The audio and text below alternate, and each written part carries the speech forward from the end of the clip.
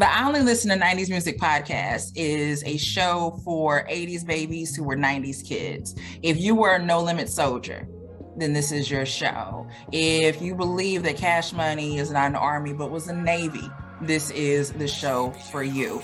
If you and your friends ever tried to sing a song written by Escape, In Vogue, Shy, or Boyz II Men at a talent show during middle school, this is your show. The I Only Listen to 90s Music podcast is a bunch of 80s babies talking about all the songs and things that we loved when we were kids and teenagers. So if you went to the skating rink and you were at a lock-in, this is the show for you. If you think that Tevin Campbell was the original Prince of R&B, this is the show for you. If you don't understand the conflict between Monica and Brandy, but you're kind of on Monica's side and understand why Brandy got punched, this is the show for you. Make sure that you tune in, subscribe, click the little subscribe link. We're here. We're going to talk about all things 90s music. This is the show for you. All right, welcome back to another episode of Mic Checker, the show where I talk to dope people doing dope things. I got one of my longtime podcast homies on the line. I mean, he's went through so many different iterations of podcasting, as well as now podcast consultant and more faith-based podcasting to educate people on their relationships with God, their relationships with their wife, their husband, etc. My man Jay is back on the podcast. Dude, you haven't been on here in a long time, man. Actually, it's your first time on this version, but you've been on the Stride Lowcash. Yo, I appreciate it, bro. I had a fun time with y'all years ago on Straight Outta Lowcash, you know, always cracking me up. It was always fun. I think back then, y'all kind of knew, like, I always was kind of the guy that was more chill, laid back. And y'all, like, I kept getting the warnings every time I would come on the show, like, now, you sure you want to come on here? Like, we know you kind of spiritually inclined. You know how we rock over here. Are you sure you want to rock with us? And I'm like, yeah, man, I think I can handle it. Yeah, no. I didn't have to break out no holy water and do no dances, man. No. We ain't that crazy. You know what I'm saying? Right. Man, it was good times, man. Is a shout out to a podcast I just did with podcast called the Pew Babies. Oh wow. We called it Pew Adjacent. We're Pew Adjacent, you know. Nice. Oh man, yeah, but let's go into your story, man. Let's like your story, where I mean I know a lot about you, but listeners may not. Your story, like where you come from, like your upbringing, how did you get to where you are now? Okay, so born and raised in Detroit, Michigan, man. What part of the D? Because you know that's the first thing some people gonna be asking. What part of the D? No doubt. So I grew up on West Side, right? West Side of Detroit. Okay. That's no shade to the East Side, but I definitely grew up on the West. And for me, my life was always kind of set up in a certain type of way that people probably can relate to, which is check certain boxes, you know, go to school, get a great job, I skipped some steps, go to school, get a degree, then get a good job. Right. And then, you know, you kind of have made it to that pinnacle point. Well, I did all of that. I checked all of those boxes and I was working for an amazing company in corporate America and traveling, enjoying it, loved the perks and the benefits and things that came from it. But I got to a point where I was just like, yo, is this it? Like, I enjoy what I do once I leave work more than what I'm doing at work, you know, with the exception of when I was listening to Straight Outta Lowcash and, you know, I'm laughing in the office and people was like, yo, what's wrong with this dude? I think I'm gonna drop the MLK. I think I'm gonna drop the MLK episode again where Javon pranked all the MLK flyer dudes. I think I'm gonna drop that tomorrow. Yo, you should do that. You should definitely do that, man. So I was working in corporate and long story short, I just made the decision to do what they tell you not to do, which is leave the job, took a leap of faith with no plan at all, right? I ain't had no other job or anything lined up. All I knew is that I wanted to pursue my purpose. And the irony behind that is I had just recently discovered that, oh, I have a purpose in life. I didn't know what it was, but I was like, oh, purpose? There's something like that out there in the world. And I was like, well, maybe that will lead me to doing some work that I actually enjoy doing, like the content creation things that I was doing outside of the 9 to 5. And I pretty much took that leap and stumbled into voice work, stumbled into eventually doing audio, video editing for podcasts, and definitely started Right to Real Love back in 2014 and have been managing that over the years and recently made that transition back to YouTube and started a new podcast, a business podcast that I've been wanting to start. It's been on the shelf for like 2 years, man. And it's called Why We Succeed. So that's where I'm at now and just grateful to be in this position. So was it a certain moment that made you flip the switch? Was like, it was, like this happens and you're like, this is it, I'm out, I'm done. With the job? I mean, not really. Nah. I mean, outside of the fact that I didn't really enjoy the work that I was doing. Like, it wasn't like, I didn't feel like I was born to do it, right? It's like I could do the work and the pay was amazing. The people that I work with were all dope. The perks and everything, like the job itself wasn't bad. Like that wasn't the issue. Like I didn't leave because I had issues with, the people that I work with or nothing. Like, nah, like they wanted me to come back. And here's the irony of it. And I tell people all the time, when you take leaps of faith, you'll eventually be tested as to whether or not you want to step back in that realm. I think I had been away from work maybe like 6 months or maybe 6 to 9 months later. My boss that I used to work with, he reached back out to me and was like, yo, you want to come back? And it was at a time when my savings had run out. Right. He was tight. Need to come back. But I was like, man, here's this door. Like, do I go back to what I walked away from, or do I stay this course, even though I still at that time didn't really know where it was taking me? And ultimately, I decided to just stay on the course that I was on. And, thankfully, things kind of panned out. Yeah, I mean, they call it golden handcuffs, when you have, and when you always got that, it's gold, but they handcuffing you, you know what I'm saying? Because those opportunities or whatever that may come from that you feel may. So what made you decide to get into the podcasting realm? And then on top of that, into the consulting, into the background of helping assist people to take their podcasts to different places? So I got into podcasting by accident, to be honest with you, because years ago, almost 10 years ago, I was on YouTube and I had a pretty decent YouTube channel and I was cool with a bunch of people within that community at the time.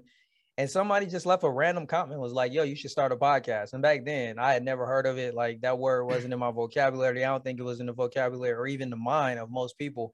And I was like, well, what is that? And essentially I found out it was exactly what I was doing already, but just removing the visual elements, because I never was on camera when I was on YouTube. I would always put like some type of video or something or some text up on the screen as I was having the conversation or talking or sharing on whatever topic it was.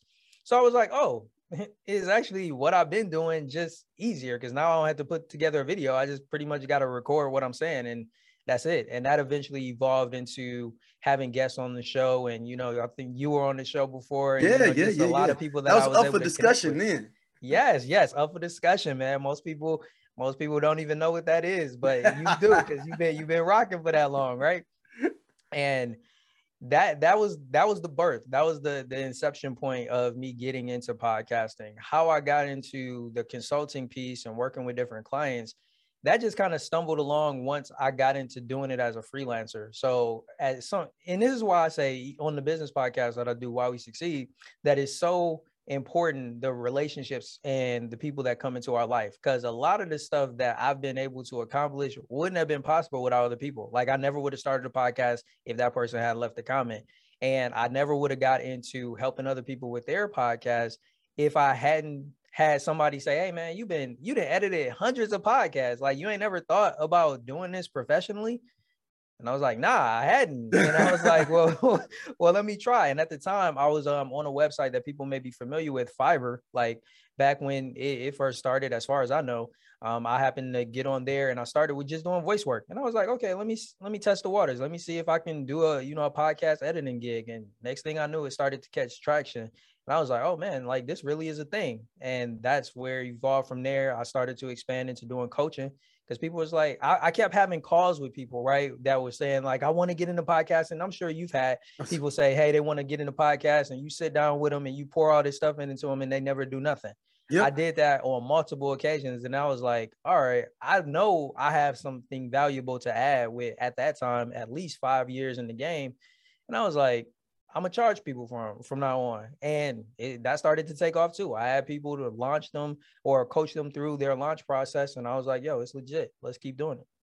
So with that transition, was it more of a what was the funny thing about the transition? You were talking to people like starting a podcast. What's the craziest like scenario? Someone like, yo, I'm gonna be doing my podcast on a helicopter, right? And then the women gonna be coming, they gonna be feeding me berries while I'm on the set, right? And then we gonna be talking about shoes though. Yo, I'll be honest, man. I don't even really recall a lot of those conversations because of the fact that the people, they never did nothing. It'd be different if they did something. Then I would follow back and kind of see what it was. But for the most cases, it was just people that would express an interest either from listening to the podcast or some friend or connection that I knew they had somebody that was interested in it. But no crazy ideas. Nobody ever told me that they wanted to podcast from a helicopter or nothing crazy like that. But I did have people that seemed like they had all of this interest, but they just didn't do nothing. So, hey, so I mean, do you? They say that, I guess, what is the? I think there's a statistic only, what 11% of podcasts go over 6 months or something like that. Yo, that sounds about right. That I think that number back when we started was even smaller because people barely even made it a month. People started realizing how much work went into it, and they was like, "Nah, I'm good." And more of the thing, it has to be a part of your DNA. Like, right. You know, not to quote any pimps or nothing, but they said it's got to be in you, not on you. You know, right. It's got to be in you to do it, not only. And that's why there's I think there's always going to be. I mean, I know a lot of podcasts are upset because it's got corporatized and a lot more celebrities, things like that, and that is what it is. But I think if anything, it's giving it more looks for other people to want to check out audio formats in general. Yeah. They still got to do the work. You know what I mean? Like, it's not like somebody's going to do the talking for them or continue to format. So it exposes them to other avenues of podcasts because they get them exposed. Then they give them a taste. They don't come up with a show. They start searching for other content. That's kind of how I look at it. Yeah, that's real. That's real, man. Yeah. It's amazing how many people, I mean, well, I'm not going to take no shots, but I can see how people think podcasting does not take a lot of work. I can understand 100%. That. But that's the thing is that when you make something look good, it make it look easy. It looks like it's easy to other people. It's just like when everybody thought they could be Jordan because Jordan made it look easy to go and score 61 points a game. But when you really go out there, you realize you ain't Jordan. I think the same thing about YouTube videos where you watch some of these YouTube videos and they got the clips and all of these, like, you know, social memes that be popping in with the videos and the text and the animations. And somebody may look and be like, oh man, it's not that hard to do it. Oh man, trust me. Like, that's the one thing I know. Like, even though I edit podcast videos, I know for a fact, like, I'm not calling myself like a video editor because I still have things to learn. Levels. Yeah, like, because I had a project where somebody wanted all of that, and I didn't really do my due diligence to vet what they were expecting, and I wasn't able to meet their expectations. So, you know, that taught me a lesson where it was like, okay, I got to stay in my lane. I know the things that I'm able to do from a video editing perspective, and I know the stuff that I can't do yet. You know, at some point, I want to learn how to do those things, but it's just like if I looked at that video and be like, oh, that's easy, they did that. Now, yeah, like certain elements are easy. If you're talking about like text or some like animation or something, that's easy. But a lot of those other things that you see in videos that look so seamless, it just really speaks more so to the skill of that videographer or that video editor. Yeah, people don't understand how much, and it's not even necessarily it's time. You have to get it at the right spot. You have to cut it correctly. Go back. Audio needs to be correctly on the. You put music under. Like, there's so many different levels. So people just think that they see when they understand when they see some of these people doing YouTube. Right. They're working. They grinding. Like that's like when it's a full-time thing. When they got all this, like, like they ain't just sitting down doing it, and you have to have engaging content on top of it. Right. Trust me, man. Like, that's been the biggest rude awakening for me is how much more work YouTube is from podcasting. And don't get me wrong, like, I wasn't naive to think that YouTube wasn't going to be work, but I just didn't imagine it was as much work as it actually is. And that's the thing that really I was just like, oh man, like, the content got to be on point, like you said. The audio got to be good because, you know, we're audiophiles to a certain extent, haven't done it so long. The visuals got to be on point. You got to also have a bomb thumbnail. You got to have a title that'll grab people's attention. You got to have an SEO in order for people to even come to the video. It's so much. and you got to hit them with content now more than once a week. Like back when we started with podcasting, you drop one a week, you good. Even with one YouTube, a week, and you people will go back and listen to that one episode again, or right, and then we used to be able to run out 2-hour podcasts then. Like, so you could rock with that for a week. Now, I mean, I'm trying to think, the longest I'll do now is 1:30, and that's like the longest that I'll do. Yeah. And then you gotta chop up clips too. And you gotta chop up clips. Facts, bro. Facts. It's crazy. It's crazy, man. When you're consulting to your people that are consulting, what is one of the key things you tell them out the rip? Like, this is something, not to give up the game. I'm just saying, like, what you be like, hey, if you serious, you need to be prepared for this. So, okay, it's two things, right? So the preparation piece, I'll answer that question, right? Mm-hmm. To be prepared, you got to be prepared for how much work it's going to be. Even if they were to hire me or somebody else to do the editing, you still got to do the bulk of the load. You got to come up with your topics. You got to come up with your content. You got to get your guests, and you got to record it all, right? So that in and of itself is work. Even if you pass off the stuff on the back end to me or another editor, everything you got to do is still a lot, depending on how often you want to be able to do it. See, consistency is the biggest issue that most people have. Let's just be honest. That just applies to life, not just even as a content creator. So if people do not have the consistency to keep working and getting it done, then they're going to be in for a long road.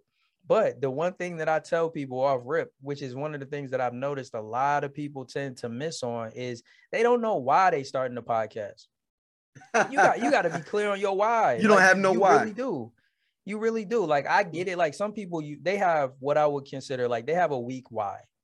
They're like, it was an idea that popped up in their head, and they're like, yo, I should start a podcast about that. I think it'll be cool. It'll be fun. That's okay. Like, that's like the rough draft. That's like the outline. That's like a bullet point. That's like a quick note or a voice note that I took in my phone about something that I want to do. But that's not really a plan. That's not some foundation that I can build upon. And the why is the foundation that you build your podcast on, from my perspective. You know, like, I can't speak for everybody, but I think that for me, every podcast or any venture that I've started, it has a strong why as to why I'm doing it. Because I know that there's going to come a point where I don't want to do it. Yeah, and I need that's the thing. You don't understand. To make me be like, I got to do it. Yeah. And that's the thing is, like, you like, even for like this, like for Mike Checker, I'll batch them all together, like, and just bang out like a whole month of them in like 2-3 days. Try to do it fast. So I don't have to worry about the other, because after I'm in the mode. I'm in the mode. I just need to keep pumping out stuff, because if I stretch it out, I got the daughter, I got all this other stuff going on. I'll be like, dang, I get the text of somebody like, yo, B, can you do tomorrow? Right. And I don't like doing that, especially if you have guests. Now, if I'm doing my show with my co-host, like, whatever, you know, it's like, you want to redo it tomorrow, but you try to keep some kind of semblance of a schedule as well, you know. What is Right to Love, man? Tell everybody about that show. It's particularly my heathens that listen to the podcast, you know, and watches. Right. So Right to Real Love, like I mentioned earlier, I started that podcast back in May of 2014, and it was a podcast specifically for Christian women, right? It was about helping them to develop better relationships with God, themselves, and others. Now, I realize now in 2022 that things have shifted. Back when I started it back in 2014, my main why for that podcast was to provide a place where people who were Christians could go and find biblically based, spiritually based relationship and dating advice, because it's a plethora of dating and relationship advice out in the world, always has been, but it's always been from the perspective of how people navigate in the world, and it doesn't really take into consideration what people's spiritual path is. So I wanted to provide somewhere where they could get that. And for years, I believed that we were able to do that. And then I started to see other podcasts popping up doing the same thing. And as I was making this transition into YouTube, I had to really go back to the drawing board and assess, like, is that still the why for why I want to continue with this and go in this new direction? And I had to come to the realization that that's no longer the need in 2022. I think that most people who are Christians or spiritually minded, they have a good understanding of how to apply the biblical principles to their life when it comes to dating and relationships. So I was like, yo, I feel like that mission and that assignment has been completed. So then that put me in a place where I needed to really start paying attention to conversations that I was having with different women about dating and relationships. And I was able to identify what I believe is a need that needs to be met. And that is the fact that there are a lot of women, and particularly for me, with Right to Real Love is focused on women of faith who need to better understand men and how to interact with them. I think that there's this huge divide between men and women. And the biggest issue is that men, whether it's men in the world or even, men who are spiritually inclined, they have a pretty decent understanding of women and their nature. Like there's a plethora of videos out there that enable men to get a glimpse behind how the female mind works. Men actually take the time to study women. And I feel like a lot of women have not taken that time to study men. They just assume that they know. They think that they know how men operate, but they're so clueless when you sit back and you really listen to them. Not all women, but the majority of women, they don't understand men. And secondly, we live in a society where they don't really know how to interact with men. So I'm not trying to reach every woman, but I want to equip women who are spiritually minded how you can navigate these dating scenes. Y'all frustrated. I know. I talk to them. They frustrated because they keep meeting dudes that don't meet their qualifications, that aren't the type of guys that they want to get with. So my new focus is helping these women of faith to better understand and interact men to reduce that stress and that frustration that they have, and eventually be able to meet the men that they desire. So that's where we are right now. Is it because there's not as many faith-based men like in the church in general? Well, I mean, is a part of it. I mean, to me, that's not even the issue. I think once again, it goes back to the lack of understanding. Like I talk to women and I ask them, women don't be going and reading books about how to better understand men, how to communicate with men. They're navigating these streets with no information. You're not equipped. Like if you run into a man in the world, he's going to run laps around you, especially if he got game, especially if he a player. And that's the reason why you see these women that are Christian or spiritually minded women, and they fall in the traps with these dudes that run circles around them. That's why you got a lot of these guys out here. I'm sure y'all seen the videos where they're like, yo, don't believe these girls talking about she Christian, she virgin. He bagged her with the purity ring on. You hear these stories all the time because with the purity she's ring ill-equipped. Right. It's been a few dudes I've seen say, like, dog, I'm looking at her purity ring. Why he doing what he doing? And purity, right. Don't believe her.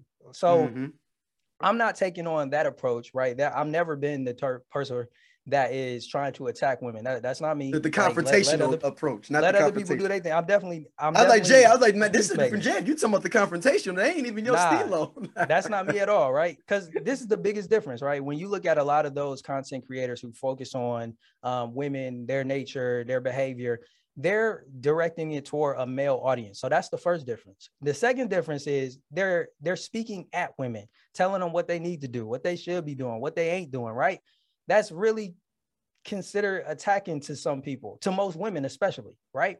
So for me, I'm not trying to approach it from the perspective of the man. I want to speak directly to a very specific group of women.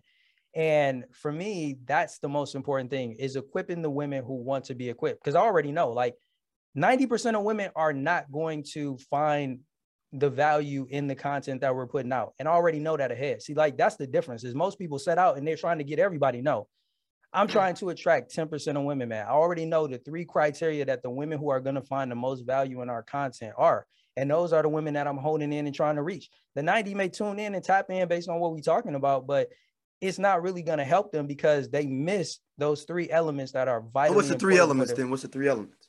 Easy. So the first one is receptive. That right there is going to eliminate about 80% of women, because most women are not receptive to listening to men in general, let alone listening to men talk about dating and relationships. So they're going to tune in and they be like, yo, this dude talking about dating and relationships. Nah, I'm out of here. I ain't trying to hear him, because they're just not receptive because of all of the other type of energy that's out there in the space. So it's only going to be a very select few women that will even meet that first criteria, even being receptive to hearing what me, you, and other men that I bring on the show. And we're having these conversations about men, helping you to understand us, helping you to know how to interact with us, right? So that's the first criteria. The second is we're talking to women of faith. Now, I don't care about people's specific theological or religious preference. That used to be Right to Real Love, but not anymore. I don't care. I just want people who are spiritually minded. Why? Because it means you have some moral foundation or guide that's leading you a life. Once again, that's a very small population of women. Like most people are navigating this world on their own terms. So it's going to be a very small select group of women who are really morally grounded when it comes to their spiritual life and path. And then the third criteria, really simple, man. It's the person that is invested in improving. Most people are not, man. Let's be real, D. The segment of our population, I'm not going to say a small segment, but there's a segment of our population, right, where they don't think they need to change. They good. They like, yo, I don't need to change. There's nothing that I need to improve in my life, right? But I just need the right people around me. Yo, they won't even concede to that. I think that the majority of people fall in this boat. They want to change. They realize that they're not perfect. They realize that there's things in their life that they probably need to make improvements or changes with, but they want to do it. They're not yet invested or being an active participant in improving in those areas of their life. But the women that I'm focused on and I'm bringing this content to are women who are invested and actively applying these things in their life. So like I said, that's like 10% of women.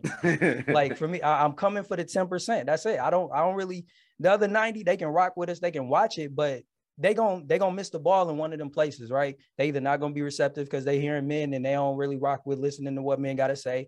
And that's gonna be a lot of people right there. That's gonna turn a lot of people off. And then the second piece, most of them like, yo, all this he talking about the Bible. Somebody talked about the Quran. What's all that stuff y'all talking about, the Torah? Like, nah, that ain't me. Boom, they gonna check out. And then the last people, they like, yo, want to change, but I ain't really about to change now. This not my season. So you can already see the people that I'm speaking to in this season is a very select group. Man, you hit it up heavy on that. Man. And this goes back to what I was talking about before. I know my why. When you know your why, you know, like, then I don't get pressed. Like, oh man, why ain't I getting all of these views? Well, the majority of people are not gonna rock. But if I can build a community with that 10%, oh, we taking it all the way to the moon. Man, that's it. That's ill, man. So what made you want to make that transition from the show, how it was previously formatted, to this? Like, what was it like? When you said a little bit, you said like you saw the content everyone else was doing, like what is mine going to be different and what is my why for it? But was it a moment or was it like some video you saw? He's like, man, damn, everybody doing this. No, I mean, I've never really been one to try to emulate what other people do. For me, my why always has to be about adding value, and more specifically to a community of the community of faith, right? You know, particularly with women. I know the assignment that God has given me, so I don't try to operate in other lanes, right? I said earlier that I'm not here to attack women, but it's a second thing that I'm not here to do neither, that we all know that there are some people out there doing, and that's pandering to women. I may say things that women agree with, but trust me, sweetheart, I'm not saying it because I want you to agree with me.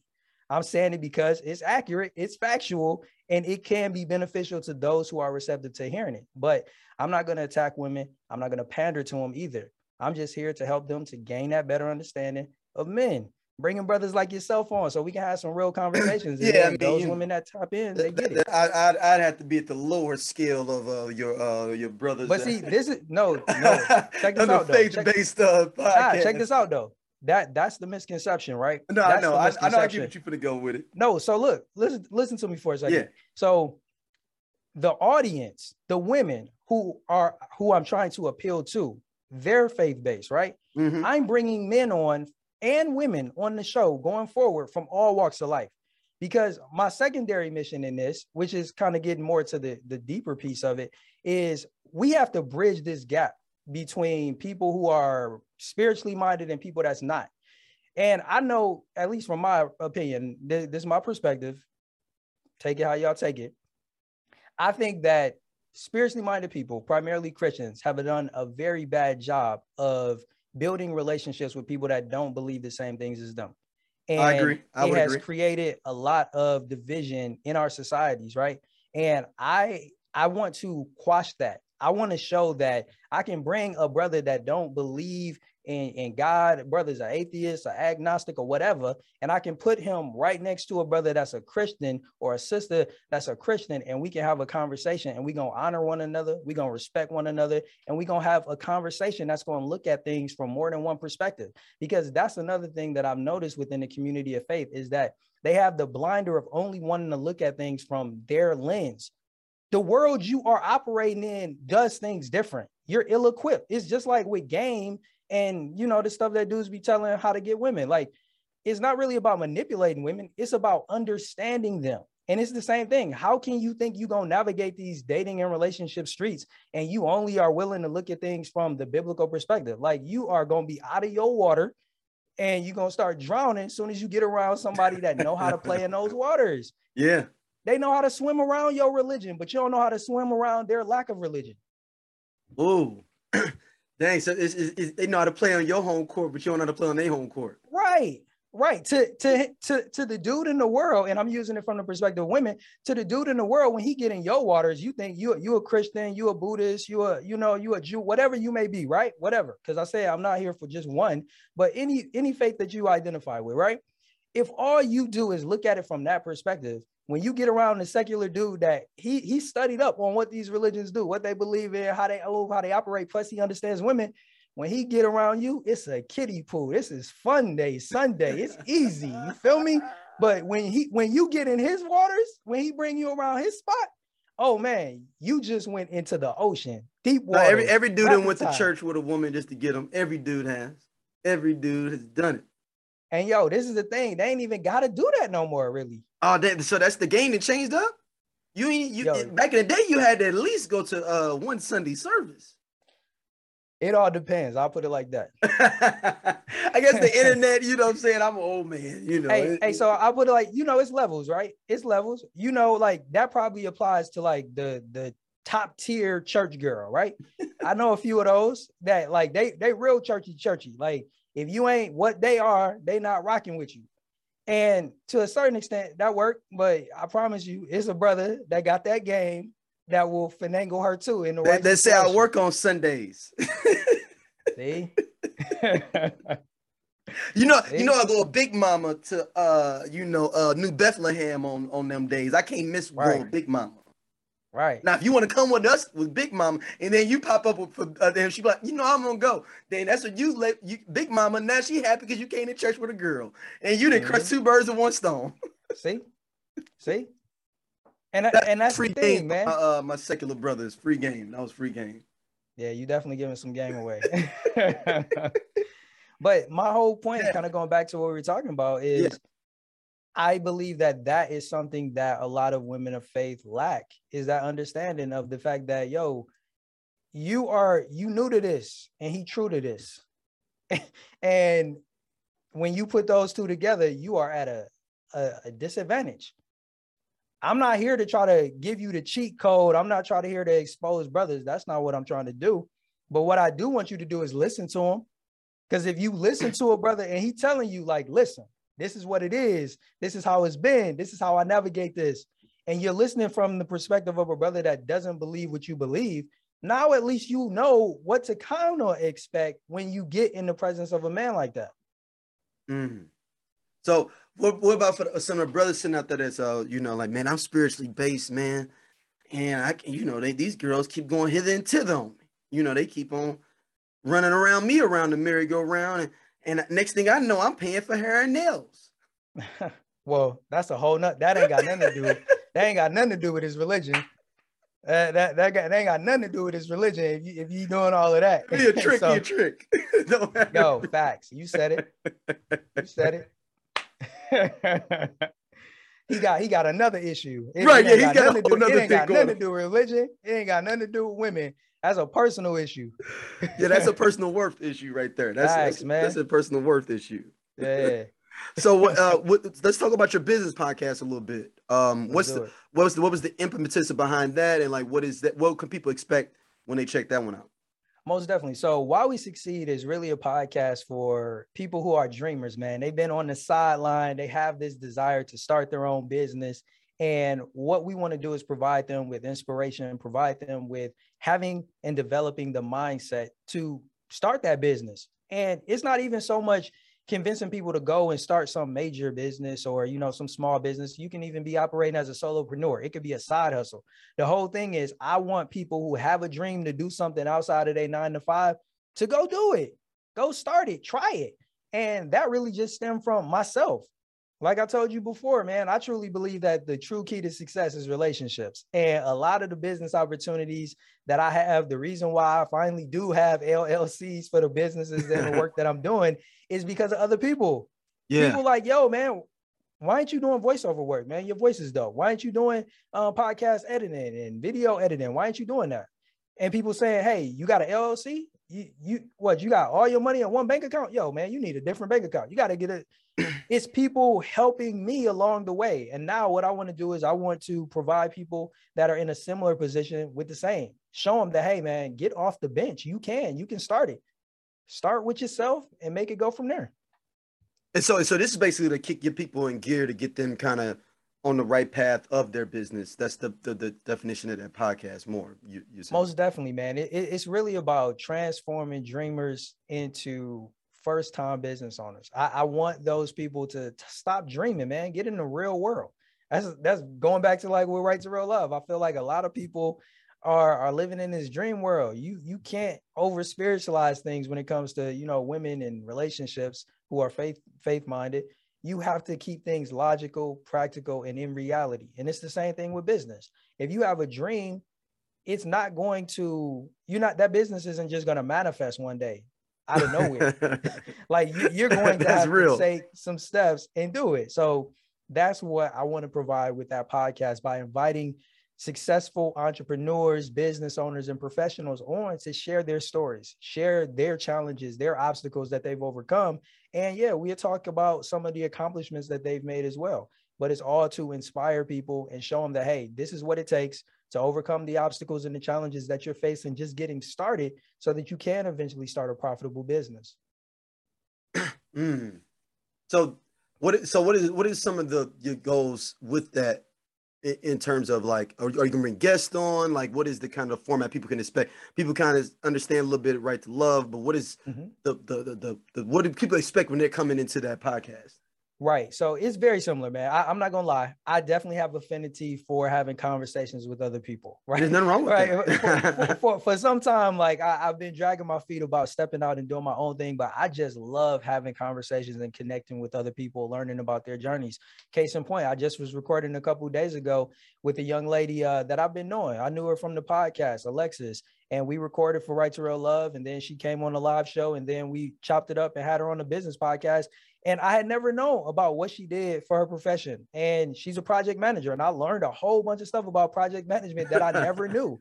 And it's having the opportunity to learn things from people that can inspire me. Yo, it's inspiring to me. Like I walk away from these podcasts with gems. I was recording earlier last week with two brothers that were engineers and retired at 25 years old. And I'm like, what's in the world? What they transition into? So they transitioned into what allowed them to start their businesses, because they have their own businesses, was real estate. So they did the 9-to-5 engineering hustle thing. I call it a hustle, but profession. They did the engineering profession, and they stacked their bread and they started investing in properties, started renting them out. They said they actually started with doing house hacks. So, bought a home and then, lived in a portion of it and then rented out the other portion of the house. And that was one of the ways that they got started. They actually was able to stack their bread and buy multiple properties, and eventually was able to, transition out of being engineers. One started a cleaning business and the other started a rental car business. And it's just like, yo, that's major. And just understanding these stories, and shout out to them. Their podcast is the Money Monopolizers podcast. So go show them brothers some love, Alex and Marlon, if you guys want to check them out. Yeah. But that's what the podcast is about. For me, learning and connecting with amazing people that are successful in their fields, and at the same time sharing it with our audience. But I really want to build a community, just like with Right to Real Love. That I am a community builder, right? Like I have people like you and other amazing people that I've met in my network. And if I can put a community together and connect the dots, man, that is where that's why I love it, man. That's where I thrive. Man. So now we are at the hardest part of the interview. It's called This or That. You only got two options. You got to choose one. Okay. All right. Fresh Prince or Martin? Oh, Martin, hands down, boy. Not even a question. Not even like when I go back to Up for Discussion, when I started on YouTube, I used to have clips of Martin and I used to break it down and analyze it. Yo, I might have to go back to doing that. I don't know how copyright work now, but like if people, well, I don't think the video is still there, but I used to break down relationship stuff based on Martin episodes. I would break down different interactions between him, Gina, Pam, and the rest of them. That's how I got my start. So, you know, Martin is my guy, man.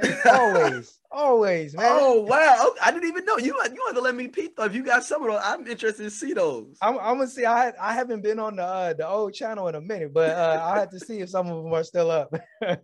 Okay. All right. And let me fair warn you. Yeah. That was before I found my spiritual path. So you know that's really that sounds right up my alley. That sounds right up my alley. That's the backslide. It probably will be, bro. Okay. I used to be wild. My tongue was not tamed at that point. Oh, okay. Jay-Z or Nas? Jay-Z or Nas. That's a good one. So I would have to go with the artist that I listen to the most, and that's definitely Jay-Z. So yeah. I'm based on There's no wrong answer. There's no wrong answer there. Yeah. All right. Next up, Halle Berry or Nia Long? Nia Long, hands down. I was just watching The Best Man yesterday, and I'm sitting there thinking like, yo, I know that there are two women. Well, it used to be one woman that I was like, yo, like to me, if I had to choose any woman, like I'll probably choose her. And I was like, that woman, I'll be honest, and I hope I don't get my black card revoked or nothing. Not a black woman. She's still a woman of color, but not a black woman. But I was like, yo, if I had to choose like my top black woman, like it's Nia Long. Have you seen her recently? Yes. Like, I mean, she in her 50s and still looking good. Early 50s. Yeah. Because her husband's the coach of the Boston Celtics now. Right. Shout out to him. Yeah. Yeah.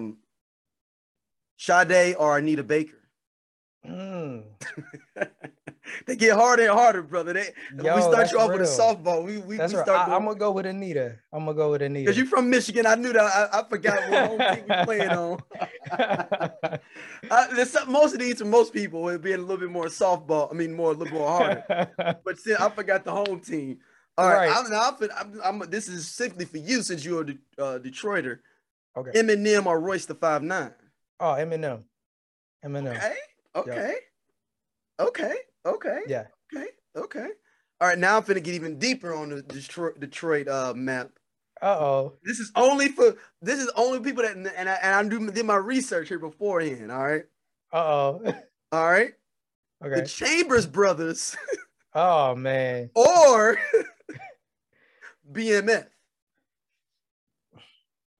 That is so tough, man. That's tough. For the legendariness in Detroit. And actually, you know what? Let me do Chambers Brothers versus what was it? I forgot. I can't remember now. It's some boys. That was before them. But let's keep BMF Chambers Brothers. That's cool. Because the Chambers Brothers are what they made, part of the reason they made New Jack City. Like that's part of New Jack City. So Chambers Brothers. So like I'm gonna keep it with what we know about, really coming up. So I'm gonna go with Chambers Brothers. Ooh, that's how you know. Everybody on the BMF wave, and they only really know about it because of this show, right? Right. Well, yeah, but I'm saying, that's how you know you old though, Jay, because the Chambers Brothers, people understand they had them. They weren't so rich, but maybe so stupid. They videotaped themselves counting up money. That's how it gave the imp, and then that's how they got caught up. They like, yeah, we got hundreds and ones, and if you can look it up on YouTube, they got the old videos, and then it was on like ABC, NBC, CBS. Look at these Negro drug dealers. Look at them just their profits. Hey, you know what they say, man? Vanity and ego always will bring you down. Yep. Pride comes before a fall for my spiritually minded. Yeah, no, and that's real. That's real. So, all right, let me keep it flowing along. Okay. E40 or Too Short? Oh my goodness. I know that D has a very affinity for the Bay Area. D and the Bay Area have a special connection. And it's interesting, right? I'm gonna say E40 because like E40 cracks me up. Like it's like the dude is just, whether it's him rapping or him just talking. Like, I mean, this dude will say some riddles and rhymes that's just like, yo, what my man just say? Run that back. And plus, this is kind of like a personal story, right? Mhm. I remember the first time I ever heard E40. It was some mixtape that I got back when I was in like high school. I put this on, and my cousin was in the house, and he was like, "Who is that?" Like, he hated the way E40 song. He's like, he hated E40. So like that E40 song became a troll. Like whenever I went to go school my cousin up, I was like, "Yo, man, I got What this song? What banger song for you. was it? I got this banger for you, bro." And I put that E40 on. He'd be like, he'd give me the look like, "Yo, turn that What off." song? Like, What song is? What song was it? I can't even remember, bro. Is it a classic or is it like a It had to have been a classic at the time. Because it was on the a mix. 90s. Yeah, it was on a mix. Yeah. Yeah. I can't remember the song. It wasn't like I listened to it because I was really digging it.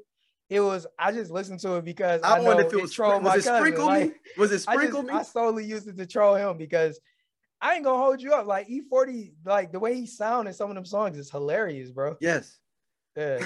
And he's getting his roses man. more as he's getting a little bit older in the game. People are like, wow, that's a talent in itself of what he does. Right. Right. All right. Jordans or Kobe's? The shoes? The shoes. Jordans. Okay. All right. Yeah. Jordan versus Kobe players. Jordan. Okay. All right. Piston. And look, and let me preface this because you said player. Now, if you would have had me Chickles in the person, I would have chose Kobe. I definitely like Kobe as a person more than I like Jordan. But to me, like Jordan's killer instinct, it's a reason why he's the GOAT. And I know that's debatable to some people, but I know why he's the GOAT in my book, and he'll be that. And it has nothing to do with what most people think. It's because I understand why he go at LeBron and a lot of these dudes so hard when people put them in the same conversation as him. And he has every right to do so. But yeah, that's my choice. All right. Next up, we're going to jump into the movie side. Okay. New Jack City. This is a triple threat match. New Jack City, man. Juice, or Boys in the Hood. And I got to pick one? Only one. 3 enter, 1 leaves. Why are you tripling up now, man? Like with this. 3 enters, 1 leaves. All right, I'm gonna go for that one right behind you, G. Juice? You know what it is. Juice? Yeah. Good man. Yeah. And that's not just the reason why. Like, I mean, it just happened to be back there. Yeah, no. That's the one that I've watched more than any of the other, multiple times. Yeah. It's people are like, if you really dissect that, Juice is a movie every kid should see. Facts. Because and I know I'm not taking any merits away from the other ones. I love New Jack. I love Boys in the Hood. But Juice, it shows the perennial thought process and day-to-day of a teenage kid just doing regular stuff. Like, and how you can how that can go into your life getting into a bad situation from you doing regular things and thinking that you just being slick, just skipping school, doing this, and then it's a slippery slope potentially. And now you end up robbing the store, your boy's dead, and then you keep all this other drama happens. Right. And you got a psychopath in your crew that you didn't know. You should have realized already that he was a psychopath. Facts. That's real. And this is kind of how I've always looked at Juice in that spot. All right. The Bad Boy Pistons or the early 2000 Pistons? Bad Boy, hands down. No question. No question. And that's not taking nothing away from our 04 boys, but Bad Boys are something different. They should have back-to-back. But that's a whole other story. They did? Yeah, you wanted them to go 3. They could have went 3. 3, that's what it was. Okay. Yeah, they could have went 3. Okay. Yeah, they went back to back 89 and 90. Right. I know. I was thinking the 04 boys could have back-to-back too. Yeah, it was the Bad Boys that could have back-to-back. Right. That's what it was. Yeah. 04 should have definitely back-to-back. Yeah, they definitely should have. This Robert is an open-ended question.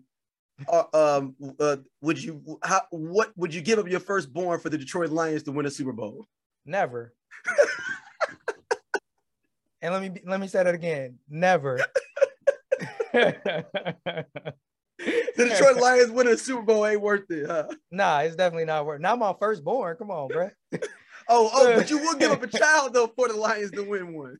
No, not any child. Nah, I mean, you just mentioned the firstborn, so I'm being specific in that regard. But like, I wouldn't give up none of my seed for the Lions to win no Super Bowl.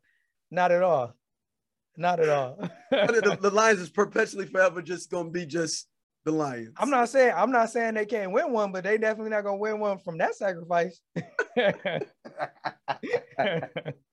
I was just saying, man, hey, sacrifice for the D, baby. Sacrifice for the D. Nah. No way. All right. Would you rather have $100 million at one time, or would you rather have the availability to talk to anyone you want to talk to once a week? Oh, that's interesting. So, like, how long am I talking to him? You get an hour. I get an hour. Anybody. I mean, they got to be alive.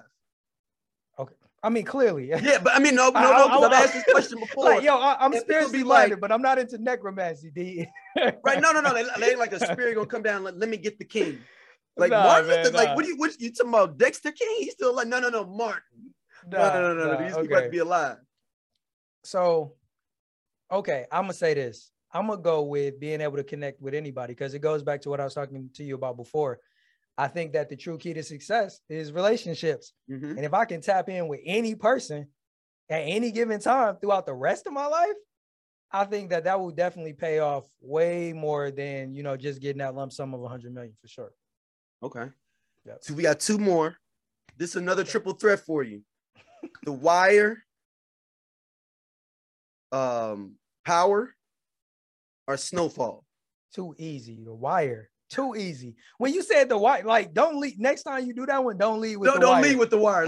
Already, it was nothing. I don't think there was anything that you could have put up there after the Wire that would have made me be like, No show. So like, no Breaking Bad. No. Nah. Okay. Nah. Okay. Nah. Okay. Wire is the only show that I broke my TV rule for. I'm different from most people. I only watch shows after the season is over when I can go and watch every episode. I actually used to tap into The Wire on a weekly basis. Only show I've ever done that for. Only show. So you would just wait till the DVDs come out back then, or when it was streaming? I mean, like even one of my favorite shows, I still wouldn't put The Wire over it, right? Like one of my favorite shows, like next to The Wire, is 24. Like I used to love me some doggone Jack Bauer. Like that was my show. But like I could never I could not watch 24 week by week. Like that, like you have anxiety waiting to see what happens. Nah, man, I've sat up for an entire 24 hours and watched an entire season, but I'm not waiting for a whole 7 days to go by to figure out what the heck is about to happen next with my man Jack. Nah, but hands down, The Wire, man, that show is a classic. Wire it's the best TV show ever in history to me, personally. I would have to agree with you. Another show you should check out. I don't mean to switch things, but yeah, go ahead. Why do you think it's the best? The Wire is the best because it shows every aspect of life. It shows how they all fail within every aspect of life, and like how none of them are winners or losers. Everyone's just existing. Gotcha. You want to know why The Wire stands out to me as one of the best shows? Is because it's the first show that I can point to where they put the actual story before the actors. Yes, we will kill anybody off, and that's reminiscent of real life. Yeah, that's real life. Like you watch shows and you be like, "Yo, that dude would be dead." What are you talking about?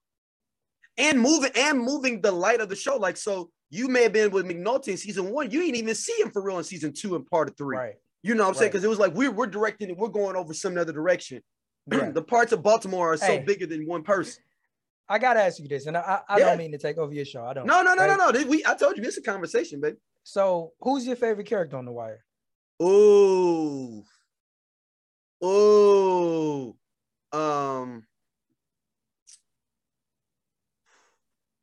the person with it's like I love Snoop. Like I love Snoop. Like because it might be Snoop and Chris Parlow for real, to be honest. That's like real. Them, like because they like what they did was a job, but they also had morals within it. Like we ain't doing that. But they also were psychopaths that were serial killers at the same time. Facts. So they had some duality to them. I mean, I really hated, and I think a lot of people give too much grace to, a Stringer Bell. I think he's the biggest villain on the show to me, even more than Marlowe to me. I love the quotables from Marlo. Marlo's got some simple quotables. So why do you think Stringer Bell is the biggest? Because Stringer Bell, at least I think Avon understood and knew what it was. Avon wanted it to be something different than what it was. It's almost like the line when Marlo says, "You want it to be one way, but it's the other way." And Stringer wanted it to be the other way, like trying to do all this different stuff, doing this, doing that. Dude, you still in the game, B. Like, this is, you ain't never gonna get outside. And he would do like snaky stuff to try to insulate himself, to try to be at the level. And that's, hey, but you know where he messed up though, right? Like, let's talk about when it. he killed where Stringer Bell, when he had D'Angelo killed. No. I'm not talking about with the game, like with his ability to make that transition, because he wanted to make that jump, right? He made the mistake of trying to bring. What's up, y'all? This is RVS. This is ROD, aka Rated R. And we are the We Coming For You cast. And we talk about pro wrestling from a black dude's perspective. Tell them what they can expect on this here podcast. Oh, we gonna give you all the raw and dirty and the everything black from AEW, WWE, Impact Wrestling, and any other wrestling in between. If you want your wrestling unfiltered, uncensored, and you want it raw, you need to subscribe to the We Come For You cast. Right here on SOLC Network. Hood dudes into that new venture. That's where he messed up. And he should have went outside the hood to build that outside of the hood business. That's where he messed up. You going to B school, connect with some other B school kids, connect with somebody over there. You messed up trying to drag these hood dudes into your print shop and your legitimate business. That's where he messed up.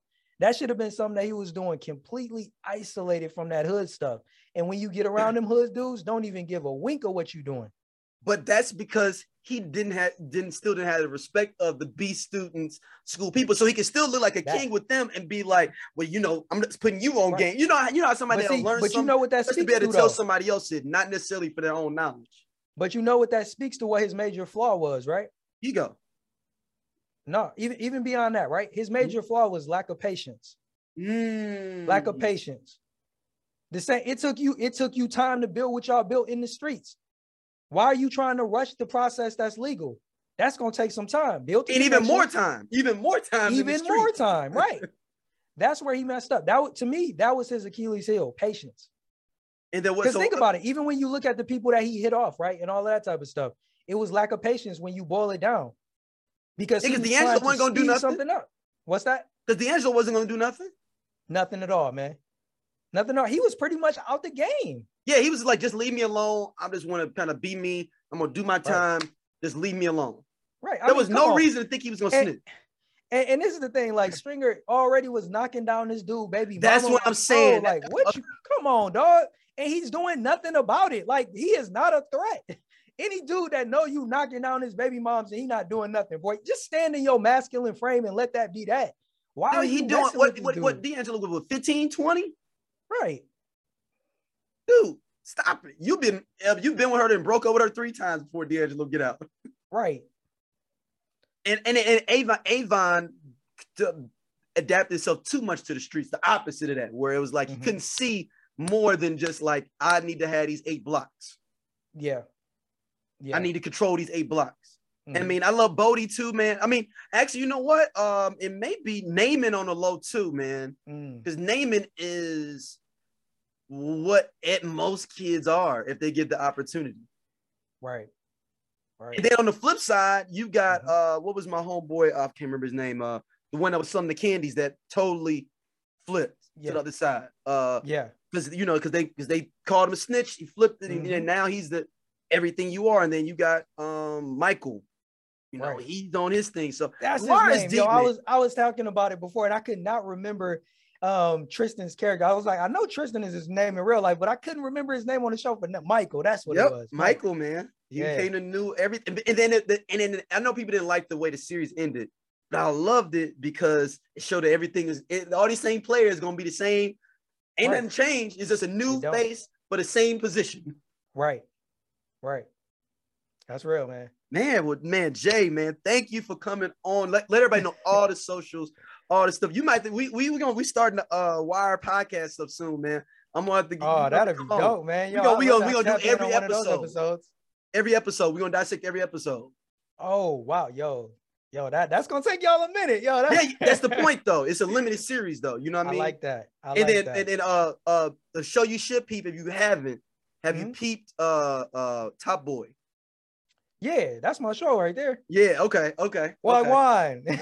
And another one is Gangs of London, if you haven't peeped that either. Yeah. Gangs of London. That one's good, man. It's like a show. It's a Thai version of The Wire, like a suit and tie version. Oh wow. So but it's black, white, it's London. black gangs, white gangs, Indian gangs, Asian gangs all together. What streaming platform is that on? AMC. No, what streaming platform? AMC. Oh, AMC? Yeah. Okay. It's on AMC Plus. It's not on the regular AMC. You got to have the AMC Plus, or you can go through Hulu. Okay. It's on Hulu. I'm talking Gangs in London. It's gonna start out with a bang, man. It's a who's your personal Top Boy? Oh man, Sully, man. I ain't mad at that. Yeah, Sully's real. Yeah, Sully, I ain't gonna hold you, man. I like the young boy Jamie. You do? Yeah, man. The young boy Jamie. Yeah, man. I don't know, man. I like him, man, but it's just like it was almost how it took me a while to like really respect Marlo, because like that third season, I'm like, oh, this dude's gonna be dead in a minute, because that's how they kind of set up Marlo in season 3. But see, that go to tell you something about me, because my favorite character in The Wire is Marlo. Really? Yep. Man, you really? Yo, like I don't think most people analyze these characters the way that I do. Like I see beyond what people see on the surface. It's the mind in these dudes. Yeah, no. I get what you said. I'm talking about just, I respect everything Marlo, you know what I'm saying, how he's built. I just don't like him just because he just played the game. He played chess, man. No, I don't think he played chess though. I feel like he played chess as long as you were playing with his rules. He didn't play in the general rules, which is still not going to work. And that's why he couldn't exist in that business world at the end of the season, because wasn't his chessboard. But see, like to your point, right? Anybody that would have been like Marlo but lacked this one thing would not have made it. Like you said, most people that are the Marlo don't make it. You want to know what it is that allowed him to make it to the point that he did? Go ahead. It's the fact that he had already accepted his fate from the beginning. And that's the one thing that I say, man. Like, I'm a good dude, right? But the one thing that I tell people behind closed doors, and I guess I'm saying it openly in this endeavor, is like, you got to make a choice, man. I don't think life is one of those things where you try to play the middle. Like, what's the point of being neutral? You either all in or you all out. You either, like Marlo said, you want it one way, but it's the other way. It can't be both. So my thing is, if you're going to be a good guy, be a good guy. If you like, when we go back to relationships, right? If you're going to be a nice guy, be a nice guy. If you're going to be a player, be a player. If you're going to be a dog, be a dog. If you're going to be a simp, be a simp. But own whatever it is that you is. Don't be out here simping and talking about you alpha. Don't be out here saying, that type of stuff. Like, own what you are. Own what's inevitable. Know what your end looks like. If you don't know what your end looks like, then you are already at a disadvantage, especially when you play against somebody that know where they going. And that's the one thing that I saw with Marlo, is Marlo already knew that it was ending one way or the other, locked up or dead. He had already come to that conclusion before he even got into it. He didn't care. Like, wear the crown. He know where the dude was trying to tell him, yo, you know where that end? Yeah, I don't care. But Avon's the same way though. What's that? Avon was the same way though. He was. And look how long he lasted too, right? I mean, he's still, that's the reason why they butted heads like this. Because they were the same person.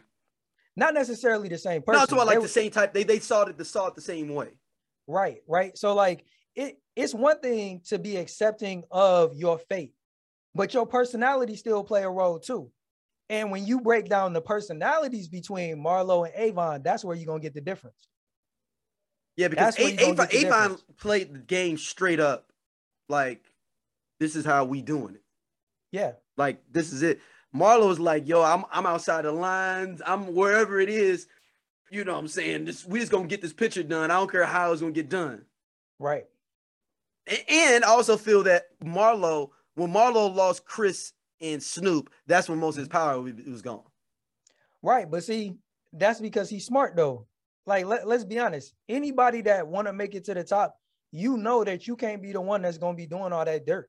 Yeah. But he had to put enough dirt in front of them to know that he would do it too, though. Oh, yeah. I mean, that goes back to my point. Like, you not gonna make it to the top if you ain't ever did nothing. That's the reason why when you got people at the top talking about their hands is clean, like, yo, anybody that know anything know that's not even possible. Like, come on, they say every dynasty, every dynasty or every group of wealth is a crime built behind it. Yeah, and let's look at this. Like, let's flip the script and talk about it from a different angle. Have you heard of or watched the show Succession? Yeah, I'm watching it now. It's the same thing. Like, the man at the top, he got all of these kids, but y'all not just gonna inherit the position. You got to take it. That's the point.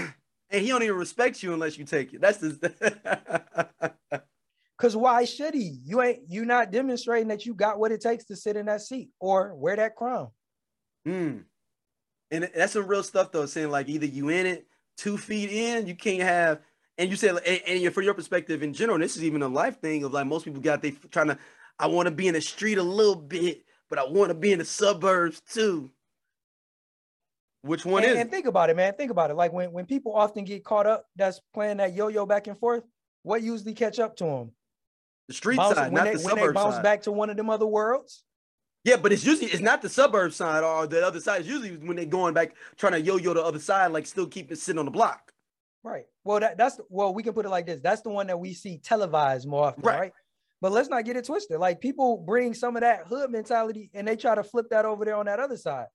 You know, that's when you get dudes like, oh man, well, that's a hood dude, but he in that job and he like, oh, I learned how to do this white collar crime, you know? Yeah. You know, like he bringing that. Oh, like hold on, like y'all ain't. Yo, I peeped that game. Oh, so y'all just gonna trust me in moving numbers. So there's hold on, say that again. No. Saying y'all just gonna trust me in moving these numbers on this computer, and nobody knows. Like, oh, right. It's like, oh, y'all just thought he was just an engineer. Oh, that's all. You just thought he was a software engineer. Okay.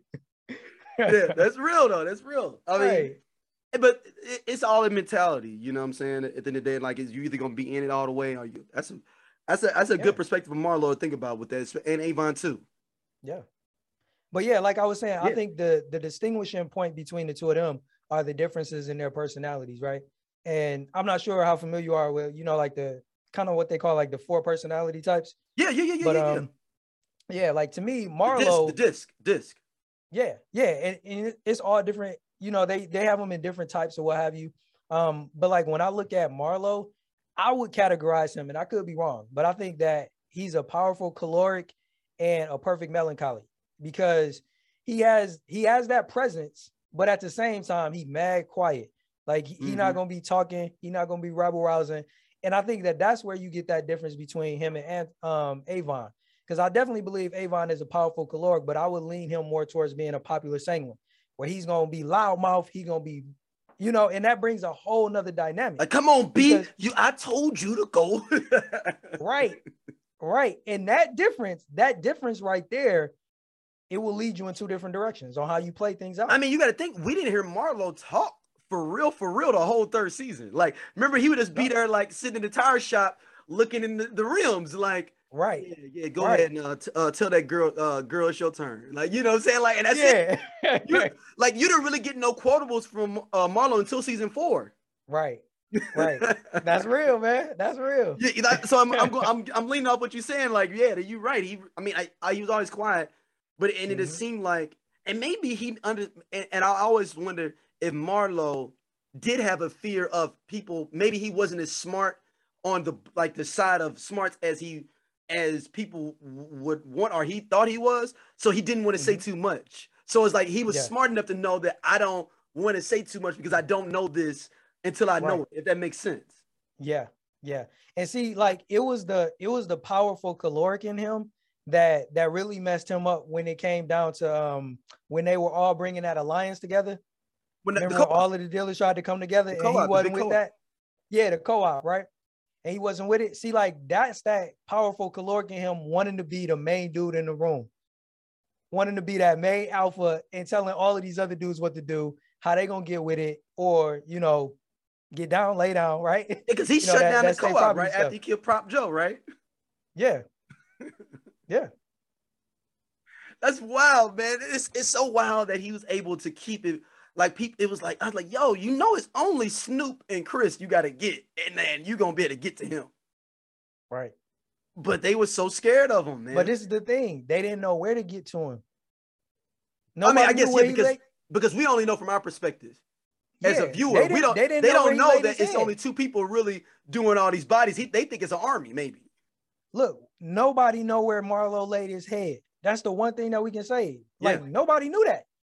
Like, if they don't know where to hit you, like it was just like Omar. Nobody knew where he laid his head. That's the reason why none of the players would have got Omar.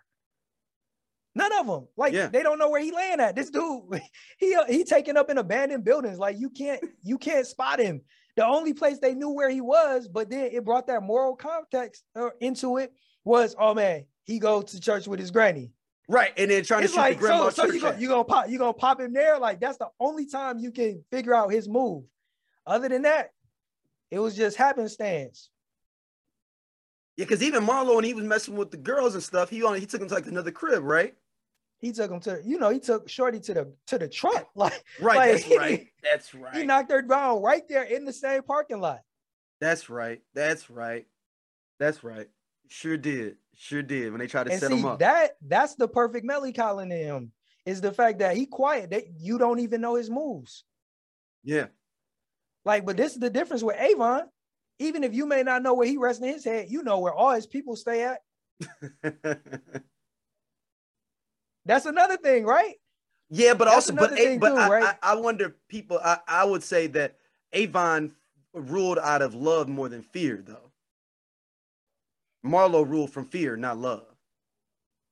Yeah. Like, people wanted to die for Avon because they messed with Avon. Like, they was like, yo, Avon, like I don't see nobody dying from Marlo because of, like, I'm messing with Marlo. People would have died. Like, when Weebay took all them bodies for him, that's because he loved Avon. Like, that's right. You know, I don't see nobody doing that for Marlo. But that's because that's his mans in them, though, right? Like, right, but who's Marlo's mans in him that would take a body for him? I don't even know if Chris and Snoop would have, to be honest. And that's actually a good question. I'm gonna actually write that down for the show. Like, who would have took a body for him and in sitting there like Weebay did? That's a good question. I would say, I feel to a certain extent that I think Chris or Snoop might have under the right circumstances. But I think but is it because of love, or is it because of their duty as them being their duty though? Well, this is the thing, man. You know, in the game, it ain't about love, it's about loyalty, period. Right. But I'm saying it's duty, not loyalty for them too. Like, this is what I do. It's not gonna be duty for them though. It's not going to be duty for them. That's why I said it will have to be loyalty. Duty for them is catching bodies. They do that easy. Like, duty is stuff that come easy to a person. Yeah. Going and doing that time for somebody, that don't come easy. Yeah. That ain't a part of their line of work. They knew what they was. They was hitters, period. They was hitters. And people probably thought it was more than what it was too. Just because they was doing so much activity. It was like, dude, they putting bodies up in the abandoned buildings all over the place. And it's only two of them doing it. Right. And they killing their own people and doing it. So it's like, how many of them is, as points you made about from an outside drug dealer in this co-op, like, dude, how many of them is it? Like, they dropping bodies all over the city. But it's really two people that are serial killers. But see, like, that's the difference. See, that's the difference when you move in silence. Because you can give off the impression that it's a whole army out there behind you. I mean, he did have a nice amount of people, but not like as big as people probably thought. Yeah, I mean, let's be honest. You're not going to have all them people that's going to ride with you. Like, they only ride with you when you hot, when you popping, when you top, right? If you're not the top boy, kind of going back to that, like, they going to abandon you. Everybody should know you ain't going to have more than two people in that type of game that's going to be with you. The minute you got more than two people. Who moved Cruz? Who moved Cruz? Is it Savino? Who's that? Went from Barksdale crew to it was Savino, I think, that was in both crews. I think so. It's Savino, yeah, because I know they was pissed. Like, yo, you know, I know Bodie was like, yo, Savino over there with them. Right. Yeah. Yo, man, we can you got to get you on the Wirecast, man. We might have to talk to you about being on it, period. We might have to get you on. Let's bring you on. I like that show, man. Like that, like I said, that's definitely my favorite. And I definitely have my theories and my takes on different episodes and characters for sure. Yeah, so let everybody know where they can get all this content, man. And y'all, and look, I'm gonna make him do this wire show now. I already wrote it down in my notes already. I'm already like, yo, we already got a third member. Let's get it. Yeah, man. So you guys can definitely check me out on YouTube. Just search for Right to Real Love with Jay Emanuel or Why We Succeed with Jay Emanuel. That's the easiest way to find both of those channels on YouTube. Do you got the audio still popping, or is it only on YouTube? Yeah, it is, but my primary focus is going to be YouTube. I'm scaling back what I do on the audio side. So if they want the majority of the content, that's going to be on YouTube. How do people get in contact with you for podcast consulting, etc.? Oh yeah, most definitely. They can definitely hit me up on Twitter. You can DM me at I am Jay Emanuel. Okay, and you got the IG or anything for everybody on IG that may need to hit you up, because everybody platform so different. Some people like, I only do this, I only do that, you know. Yeah, so I'm not on there a lot, but my IG is Right to Real Love Show. Right to Real Love Show is the IG handle. Yeah. Well, man, Jay, dude, I appreciate this so much. Like, man, dude, like we gonna have to get this wire thing cracking, because I got some whole bunch of other theories that I've had for a whole bunch of other random stuff, man. Which makes this the reason it's the best show ever, is that we had a 15-minute conversation on 2 characters and didn't explore 50 other people. Right. Yo, I love it, man. I love it. Because I mean, it gets deep. Like, that's another thing why that show stands out. It's not surface level. It's like, it's a whole psychology behind everything that's happening. And the sad part is, if HBO would have supported that properly, it would have been even bigger. Because I know they're talking about doing a prequel movie now, to show basically how the Barksdales came up. Okay. Which I'd be interested to man. see that. I'll be honest. I'm one of them people like, yo, when you got a masterpiece, man. Yeah, but I think you seeing the come up, like I'm fine with that. Like how to do a Sopranos movie, like a little 2-hour movie, not a series, just a little movie, just to get our feet wet, you know, showing Barksdale's come up. And you can cast all new people. You ain't gotta have, you know, or maybe you started out with Avon in jail, like, you know, you want to, young boy, you want to see how we really came up when the towers was up. You know, and then you go into the whole thing of how they took over the towers, you know? Yo, yeah. Yeah, that could be dope, man. Like, they got to do it the right way, though. They got to... You know, it's Miles... Simon is involved, too, though, so... Okay. I mean, and that's the dude... I mean, that's the dude that did it all. He's the one, the genius behind it all. Yeah. And then you got... I mean, then you could come up with the whole... I mean, man, rest in peace to Michael K. Williams. I was like, man, that could have been a dope little angle of showing him coming up, too. You know what I'm saying? Yeah. Like... Right. And his whole thing, like, so there's some ways that you could kind of do it, but if they don't do it, I'll be fine with it, man. Yeah. I mean, it definitely stands alone by itself without a problem, but if they do a prequel the right way, I think that'd be a banger too. Yeah. Well, Jay, thank you, man. Dude, this has been super, super dope, man. Thank you, bro. Man, make sure y'all check him out on all his different platforms, everything. If y'all need to get y'all podcast consultant on, hit him up, and we will see y'all soon. Peace.